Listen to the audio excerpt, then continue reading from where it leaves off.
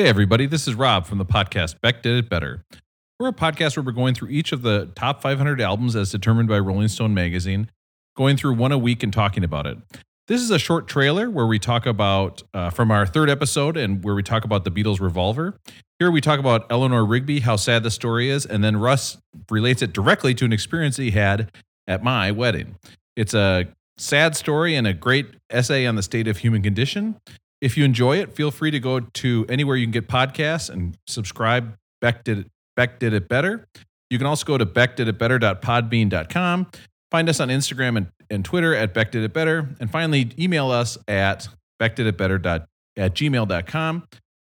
Not finally, because you can also call the Beck line if you hate us or love us and you want to leave a review, something about the Beatles, something about music, or you just want to say something funny that'll get you on the podcast. 802-277-BECK. 802-277-2325. So here's the episode. If you enjoy it, feel free to go and download, rate, and review. Talk to you later. When you want to hear about the greatest albums of all time, but you're just too lazy to look it up online. If you want to hear four guys who chat and then they get off track, I've got the perfect podcast for you, Jack. Beck Did It Better.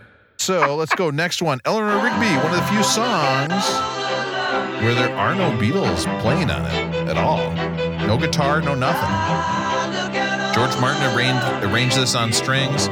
Paul still plays it with acoustic stuff, but I think this was my favorite song on the album. And I love this opening lyric about Eleanor Rigby picks up the rice in the church where the wedding has been, lives in a dream. And it's all about this loneliness of this person. Her job was literally to pick up the rice at the wedding. What a horrible job. And she's wearing a face that she keeps in a jar by the door. Like, that is some lonely shit. Well, see, now right? that I can relate to. That is actually the one part I do relate to. I can actually directly relate to this picking up the rice in the church. Like, I've never had to do that. That seems like a terrible job. But I was a not a groomsman, I believe an usher in Rob's wedding. That's like above groomsman for a lot of weddings, Russell. Just to let you know. I was an usher at Rob's wedding probably, 15 years ago? 16. And we're there, and the wedding gets over, and everyone runs out to the limos to jump in the limos. We're going to drive downtown afterwards. And Rob's mom, I believe, comes up to me and essentially tells me, hey, you need to go pick up all those statues that we put up out there. Like, she treated me like the help, kind of. It was 105 degrees. See, I don't remember any of this. Yeah, you were having fun. I pick up all these statues, and then I come running out, and I barely make the limo, and the limo is full, so I have to sit in the front fucking seat with the limo driver for a 45-minute drive downtown. I forgot about that! And so I am literally sitting in the front, where they have to put up the screen or the window where you can't see in the back. So all my friends, all the bridesmaids that are back there that I'm going to try to talk to, and I don't get to sit by anyone. I'm sitting up by the front with the driver, and I remember looking at him, and I'm like, can I at least drink up here? And he looks at me and kind of gives me he realized I am the lonely person, like in this Eleanor Rigby song. You're Eleanor Rigby. And he said, you do what you need to do, man. So I sat up there, but I never really thought about it. And then I listened to the lyrics of the song, and I'm like, man, I'm the lonely person who had to pick up the damn statues at Rob's wedding like this Eleanor Rigby had to pick up the fucking rice. Yeah, we threw those away the next day. We didn't even want those statues. We just tossed them. We didn't even need them. I remember the back of the limo is the problem. The air conditioning was too cold in there.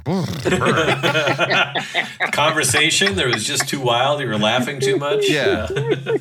Hey, John, what about change the song where it's about somebody picking up statues? My Paul McCartney voice is going away pretty badly. Yeah, sounds like Ringo. Rob, it's perfect. Sounds like Ringo. It's perfect. Thanks, everybody, for the support. Keep it up, buddy. Yeah, so that song's fun and not depressing at all. And Russell, once again, thank you for picking up the statues. Yeah, because how are you supposed to have a wedding if I don't have statues of myself around? Where it's like, oh, here's me as a centaur. The nude statues, like the David Rob version, was probably not necessary, but it worked for your guys' event. Yeah, exactly. I'm like, hey, make it bigger. Okay, and that was the joke you thought I was going to make, and I made it. Oh, I'm so disappointed in myself. Okay, wait a minute. I'm going to come up with a different take of that joke. 3, 2. Make it smaller. Yes, I nailed it. Yes. Yes, I came through. Rob, yes, I am the best. All right, I'm only sleeping. This turns out to be one of my favorite songs on the album, and I didn't know that I know this whole song, and then I was listening, and I know the whole song. I really love it. Lennon has a theme of singing about sleeping in a couple of albums, which maybe he was depressed. I don't know.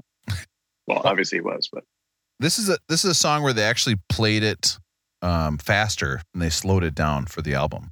They used a various speed on I this, didn't know that. which they did on a couple. You're not supposed to do any research, Rob. You promised. No, I was told that by the limo driver because I was up actually in the front of the other limo as well. And he was like, "Hey, I'm a big expert on the Beatles."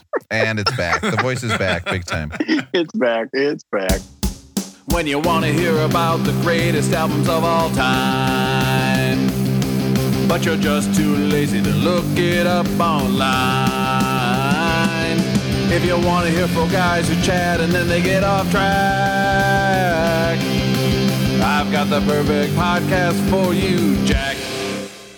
Beck did it better.